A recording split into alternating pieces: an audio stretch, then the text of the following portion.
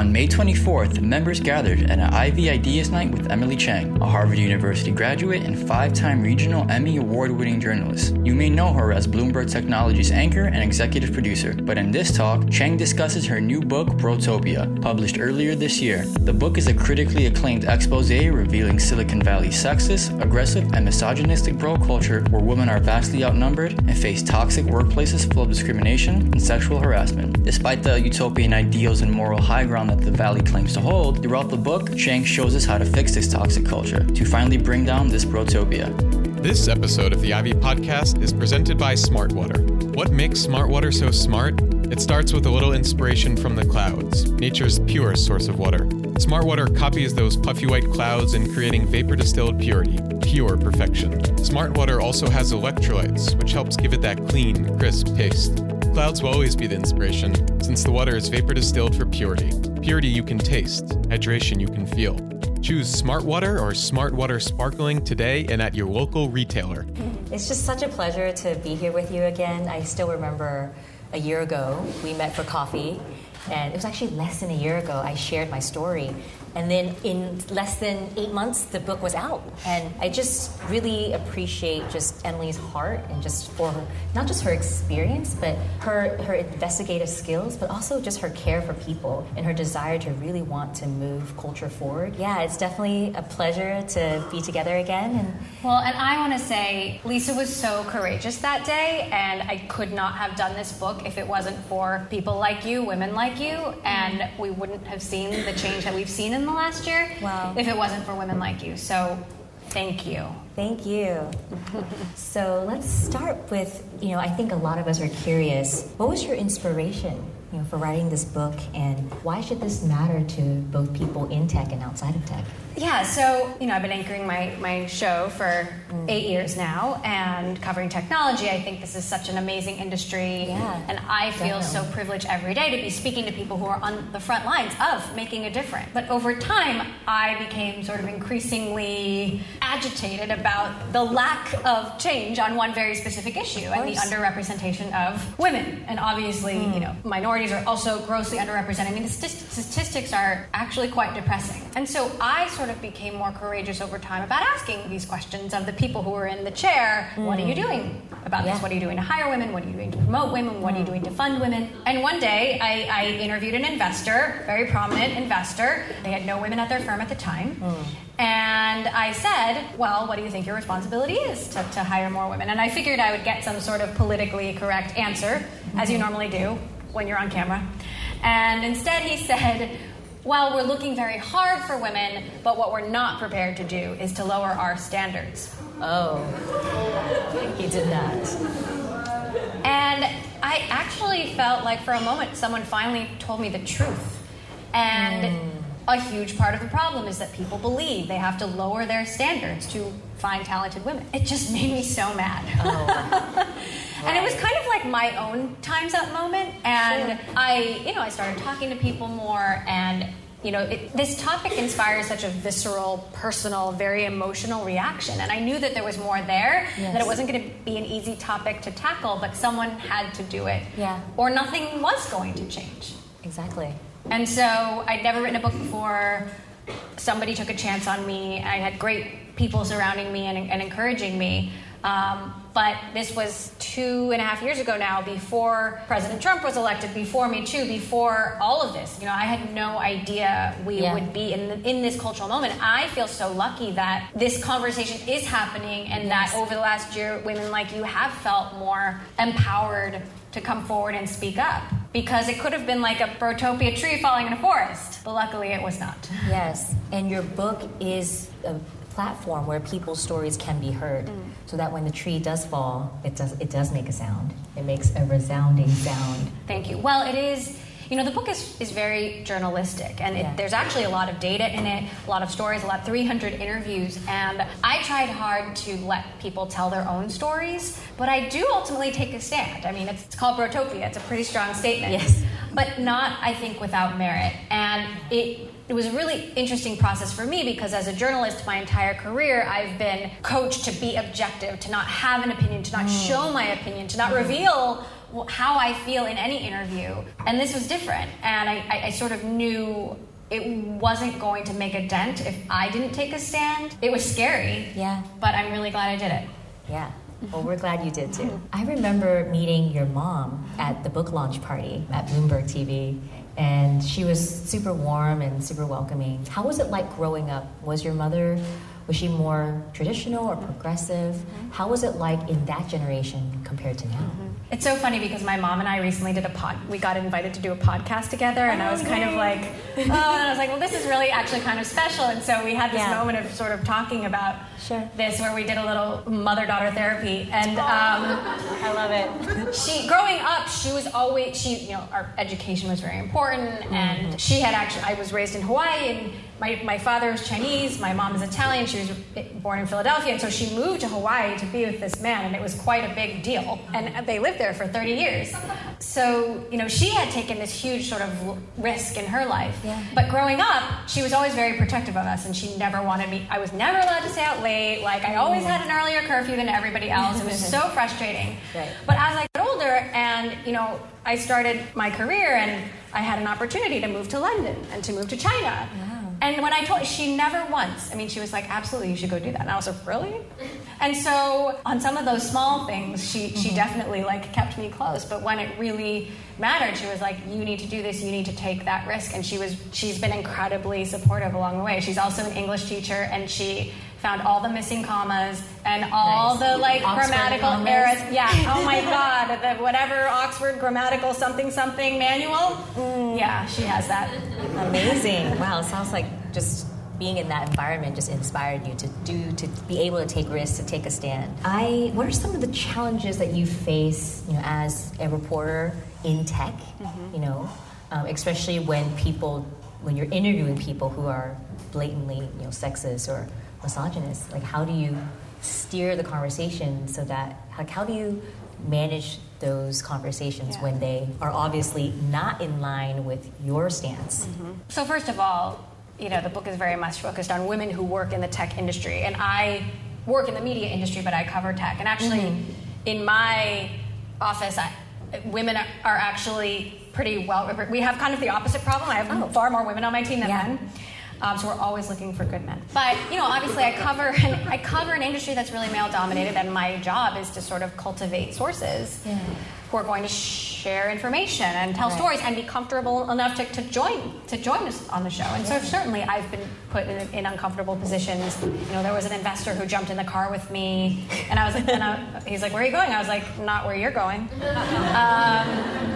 And my husband's there. So, I never experienced anything to the extent that the women in the book experienced. But sexism and sexual harassment exist everywhere. And it is in Hollywood, as we've learned, it's in Washington, it's on Wall Street. But what I think makes Silicon Valley different is this belief and proclamation that we're changing the world. And Silicon Valley has changed the world in so many ways. But it's also led to this sense of entitlement and arrogance and moral exceptionalism that's sort of been an impediment to admitting, well, hey, actually, we're kind of part of the problem. And you can't tell me that the people who can connect the world and, create the online bookstore for the world, rides at the push of a button, you can't tell me those people can't build more diverse workforces. And so in my view, if we can get people to Mars and build self-driving cars and organize the world's information, we can hire more women, we can pay them fairly, and we can fund their ideas. That's not too hard a problem for Silicon Valley to solve. Yeah, that's right. It deserves an applause. I read the article you posted on LinkedIn. It was an article challenging Amazon. For their HQ2, the challenge was to hire a 50% workforce of men and women. How can the communities and both public and private organizations contribute to making that a reality? So think about everything Jeff Bezos has done. Amazon was... it was a bookstore. Look at everything that Amazon has created. And then now he's building rocket ships and, speakers that talk to you in your kitchen. Amazon is now creating a new headquarters where they're going to create 50,000 brand new jobs. There is no reason that those jobs can't be 50-50. And that they could, represent people of color in line with the local population. And so I did sort of challenge Jeff Bezos in the last couple of weeks. And, the thing is, I think, so often we're hearing, it's so hard. But it's so hard. Well, what's hard is going to Mars and building rocket ships. That's hard. Yeah, that's much This harder. actually seems quite easy by comparison. So, I just think that there is so much that can be done, but it really does need to start from the top. And there is a role that we all have to play, and I'm sure we're going to talk about that. But we need the leaders of these companies to care, because we've seen what happens when they care about something. They make it happen. Everybody else in the organization also starts moving in that direction to make it happen. But we need more people at the top. Definitely.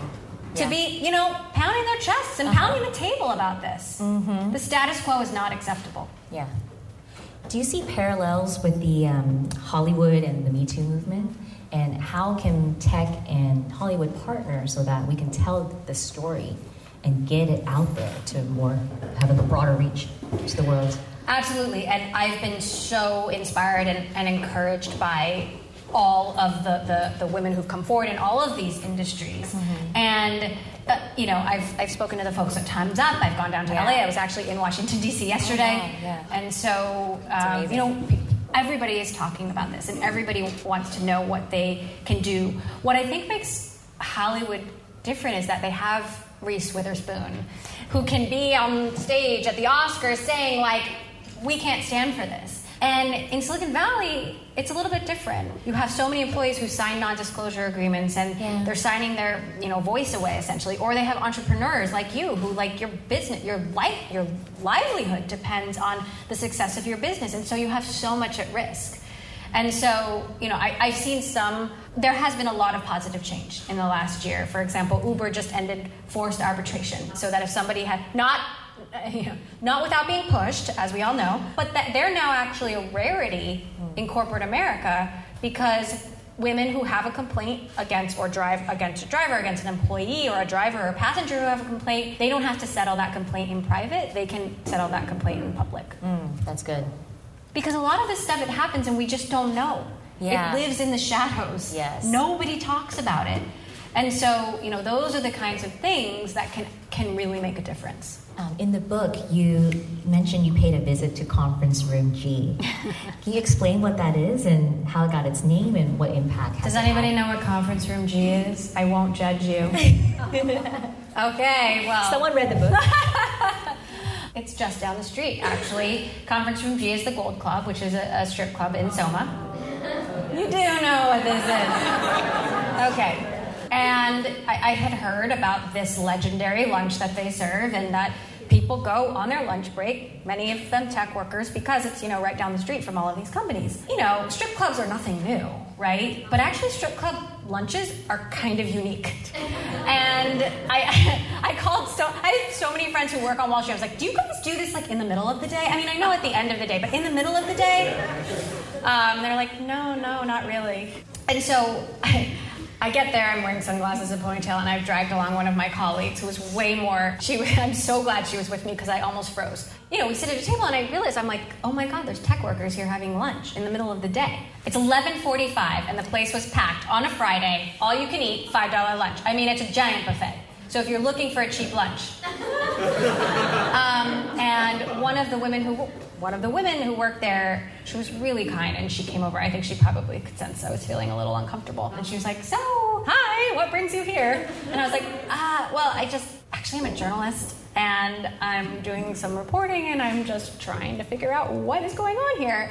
And she just, spilled it. She was so helpful. She actually became one of my sources in the process, and she was like, yeah, we have employees from, I'm not going to name drop the companies, but she did. You can read the book.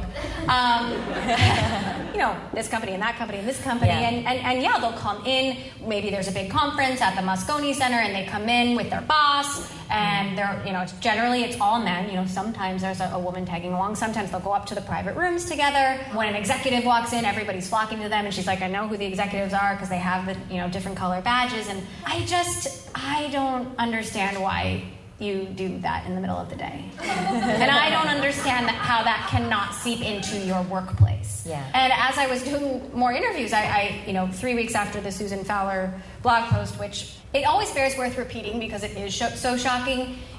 Her first day on the job as an engineer at Uber, she's propositioned for sex by her manager over the company chat system. And she takes screenshots of it and thinks, oh, open and shut. And she brings it to HR and they say, actually, he's a really good engineer. So we're just going to let that slide.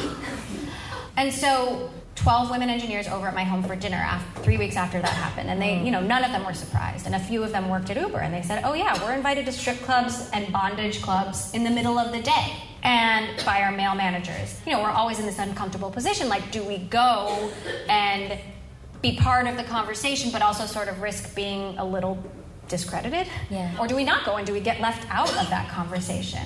And some of them did go. And they said if they got their work done, it didn't matter if they came back at 2 or 3 a.m. and got their stuff and went home, This happens. This is real. Yeah. So, that's just a picture of the culture in tech. For those who are not in tech, it's, what happens outside of work, during lunch, even after hours, it seeps into the workplace. And when it starts to build a threatening and uncomfortable environment for women, they feel like they can't speak and they can't say anything because even HR departments won't defend them. And so I think there's this movement of people who are now taking the conversation outside of the workplace and doing it more on a public platform, writing blogs about it, writing books about it, because that's the only way that they can really be heard and be seen for what their experiences were. After hearing about I'm sure there's a laundry list of stories and more women came forward. At some point, did you ever feel like desensitized by the news and by the stories that were coming out? I cared about this so much that I don't think I've ever been desensitized to it. Like the story, I think I have even more of a sort of emotional reaction when I hear things. I get so heated. There was a time, and the book is, I don't pull any punches, but it's not all doom and gloom. There are some bright spots and people who are doing good things and setting good examples, but there was a point where I was searching for more bright spots and I wasn't finding them, and that was hard. Yeah. Some people say, well, why don't you talk about the good things? I'm like, well, because there's really not that many. There's not that many truly amazing people who figured it all out. There's a lot of people who are working hard on it who've seen some progress, but nobody's perfect. And so that was kind of over the course of 2 years, that was hard. Yeah. That said, I've been so encouraged by the response to the book, and I've been invited to speak at Amazon and Microsoft and LinkedIn and companies that could have easily said, your book is called Brotopia. No, thank you. But they are at least willing to have these conversations and allow their employees to engage in this conversation in a public forum. And these employees are coming up to the microphone and they're energized and they want to make a difference. That's good. And of course, it's a self-selecting audience. And so there's certain people who aren't in that room. But there are also some startup CEOs who've made it mandatory for everybody to show up and bought the book for everyone at the company. And so, and I've had CEOs say to me, look, CEOs interview me in front of the company and say, look, I know we're not great at this. I know we have a lot of work to do, and that's why you're here. Yeah. So that's awesome. That's so amazing that these conversations are happening. Companies are opening up to change. Yeah. And one woman told me she gave the book to her boss, and he was sort of a self-proclaimed feminist. And he came back to her after 2 weeks and was like, oh my God, I actually had no idea. I had no idea what I was missing. And he scheduled a listening tour to visit 30 different offices around the world. And he gave her funding for 3 things. One was to build an incubator for girls building companies in their field. One was for the pipeline. And one was for hiring women and underrepresented minorities. And I was like, yes, that is so amazing. That is what I want to hear. Oh, we need more of that. How can women in Silicon Valley best have their voices heard? And how can we bring men into the conversation? Sometimes I see there's siloed pockets of people having conversations, but we want it to be a collective. And how can, people in this room, people in the Ivy community, people in tech and outside of tech, how can we bring that conversation forward? So, first of all, thank you. As I said at the top, to everyone who's here, I'm so grateful that people care about this and people want to make a difference, and that's the first step. And I do think that there is something cathartic about women being able to talk to other women and men being able to talk to other men. And, I know that some men are feeling scared and attacked as a result. And we do need to create safe spaces for everybody to be able to talk about this. But we can't have these conversations separately. We need men and women to be in this together. And I do think there is an amount of women speaking up that is important. But it's not all on women. And men can speak up too. And, we talk a lot about speaking up for when you see something go wrong, but you can also speak up when you see someone else getting interrupted or not getting an opportunity, or maybe someone's being treated poorly. And it can be so much easier for you as the bystander to say, that's not cool, or maybe we should do something different, than for the victim to say, hey, I'm being mansplained, can you stop that? And so mentorship and advocacy are so important. Everybody in this room has some sort of power, and we all have an obligation to pass that power to people with potential, men and women. Yeah. And I've benefited from great mentors in my career, and I feel an obligation to pay that forward. Yeah. Isn't it amazing that it can start with one voice, and then the group of people can just grow? And then when you have a group of people with one voice, you can truly make an impact. I do think that employees can be really powerful here. Especially in this moment, nobody wants to be on the wrong side of history. Speaking of Amazon, they have a very undiverse board of directors, 70% men. And there was recently a shareholder proposal that they use the Rooney Rule when they're interviewing new directors, which means interviewing for every director seat, they interview women, underrepresented minorities, and men. And Amazon rejected this proposal. And employees got really pissed. And 3 days later, Amazon said, okay, we'll do it. So, employees are really powerful. And I do think that while I think change needs to come from the top, I think agitation and, momentum can also come from the bottom. And employees have a lot more power today, I think, than they ever did. That's true. There wouldn't be a company without them. Absolutely. Yeah. You mentioned in the book that after Sheryl Sandberg created the Lean In movement, that there were an entire industry of women who are against, they're anti-Lean In. So why do you think they would push back if this is an initiative that is promoting equality? That seems like a very unexpected response. Yeah. So not all women are the same. Not all women want the same thing. Not all women want to lean in. Some do. And, I think Sheryl was speaking to a very specific kind of woman, and her message really resonated with a lot of people. It really had an impact on me. Yeah. But part of the problem is we have so few examples of female leadership that we think the women who have succeeded, that's the only way. You're either a Sheryl or you're a Marissa. You're either vocal about this or you don't want to talk about it at all. And I interviewed both of them in the book about this, by the way. And they both care about it, but they're different people and they have different approaches. And I think if we had more examples of female leadership, we would see so many different ways that this can be done. We have so many examples of male leaders, guys who do it. But when we look at women, first of all, they're so isolated. And then the media and people in general just sort of pile on. And so, there's a section in the book where I talk about just the disproportionate amount of criticism that Sheryl and Marissa have received, even though they are completely different. Where, Marissa, she's become CEO of Yahoo, and suddenly the fact that she's taking a 2-week maternity leave becomes like an international event. When if she was a man who was about to have a child, no one would have known. No one would have even known.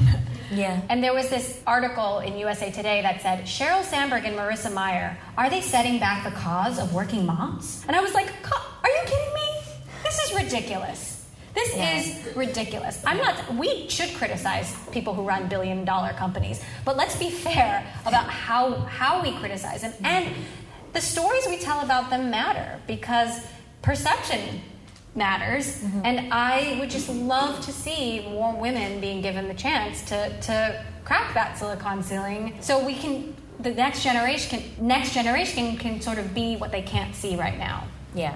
I think the most important thing is that the next generation can feel safe going to work. Some of these stories, they're entering threatening work environments on a daily basis. Safety is a given. And sometimes it's 3 steps forward, 2 steps back. I was at a company and a young woman came up to me and she was like, I wore a dress to work like 4 days in a row because it was hot, and then on Friday it was cold. I didn't wear a dress, and someone made a comment like, "Oh, why aren't you wearing a dress today?" She's like, "Now I never want to wear a dress." And I was kind of like, God, it doesn't even sound like a big deal, but like to her, it really was a big deal. And so I do think safety is obviously number one, but we need to create environments where people feel like they can be themselves and be authentic and belong, That sense of belonging is really important. And that's not something that only women want. That men want that too.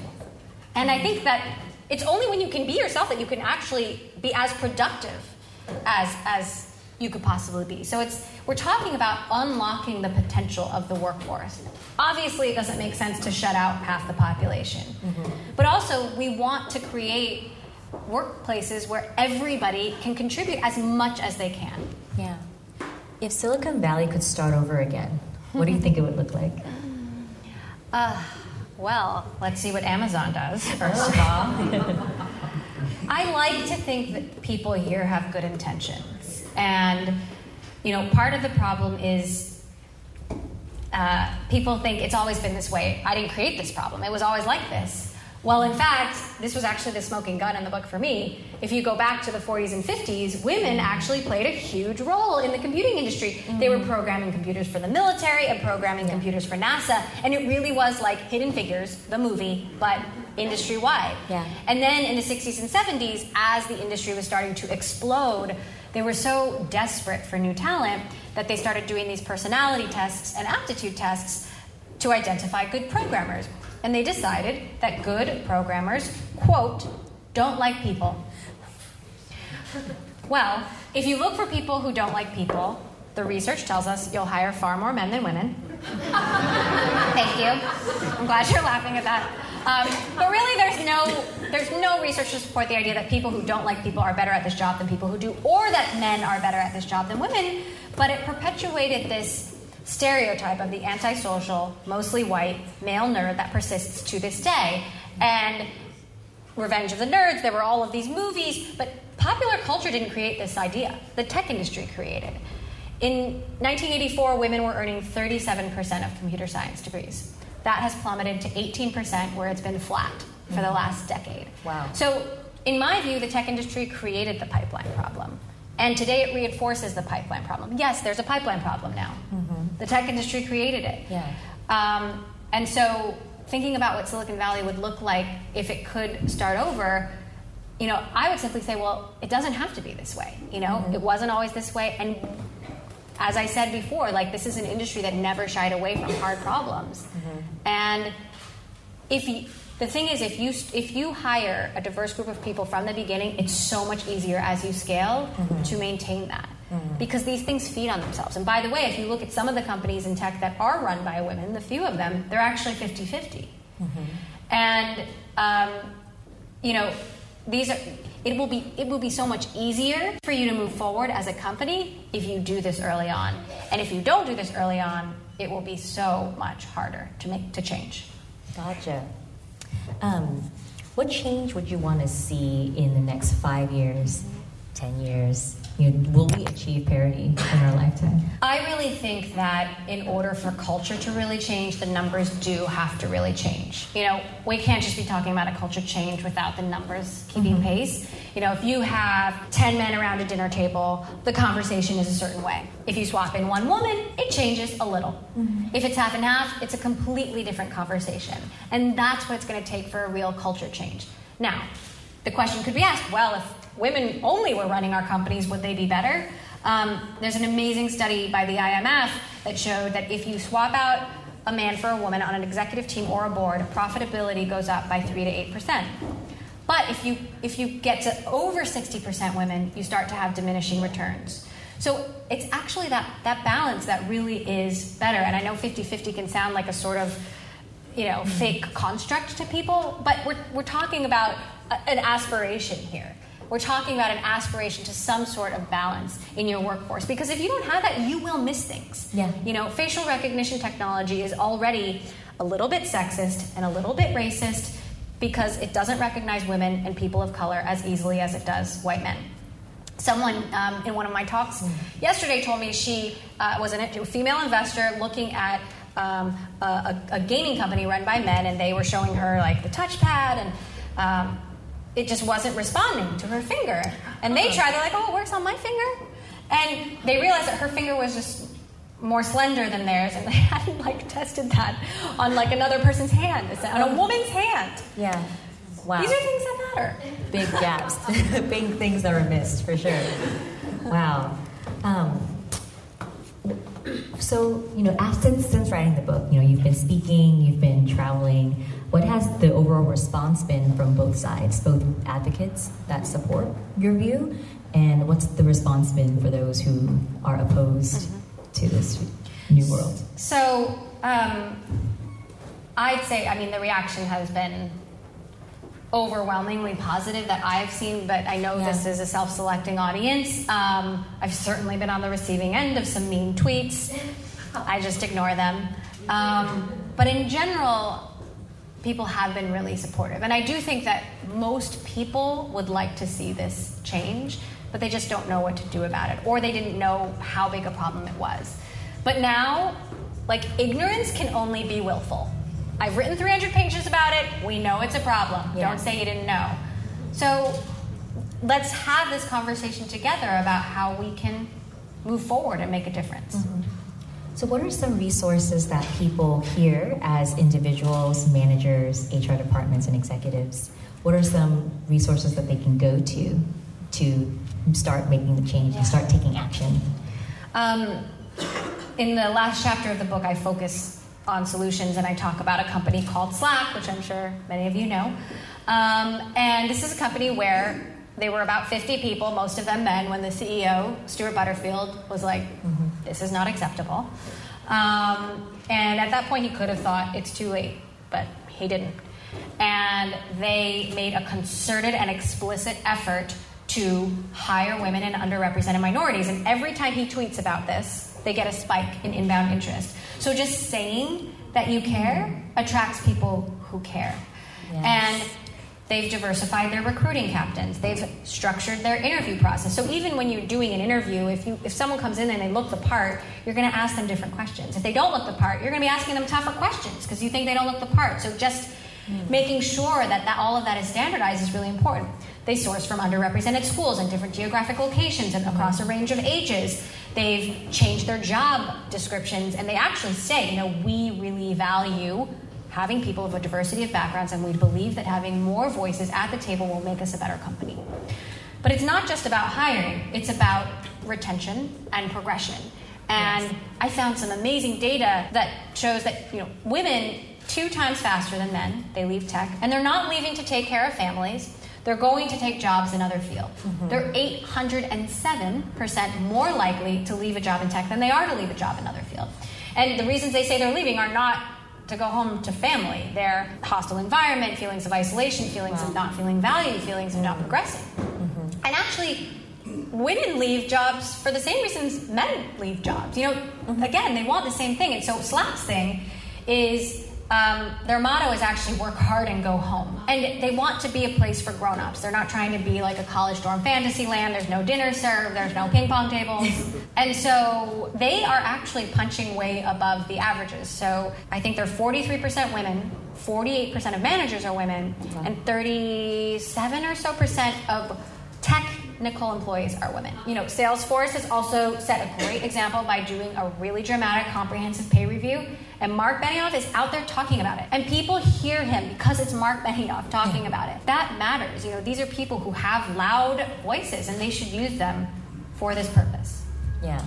I love that. I love that just one voice can amplify. And when you partner with people who have the influence and the impact, this is really the start of a huge movement. It's been really amazing just learning more about your past and your inspiration and also the stories. That's our show for this week. Thanks again for tuning in to the Ivy Podcast by Ivy, the Social University. We are the grad school for life, and our mission is to spark world-changing collaborations by introducing you to the most inspiring people, ideas, and experiences in the world. Check us out at ivy.com for life-changing advice and gatherings, and the foremost thought leaders shaping our world today. For more information about the Ivy community and to find out about events happening near you, visit ivy.com and email us via membership@ivy.com. Dream big and stay inspired. This episode of the Ivy Podcast is presented by smartwater. What makes smartwater so smart? It starts with a little inspiration from the clouds, nature's purest source of water. Smartwater copies those puffy white clouds in creating vapor-distilled purity, pure perfection. Smartwater also has electrolytes, which helps give it that clean, crisp taste. Clouds will always be the inspiration, since the water is vapor-distilled for purity. Purity you can taste, hydration you can feel. Choose Smartwater or Smartwater Sparkling today and at your local retailer.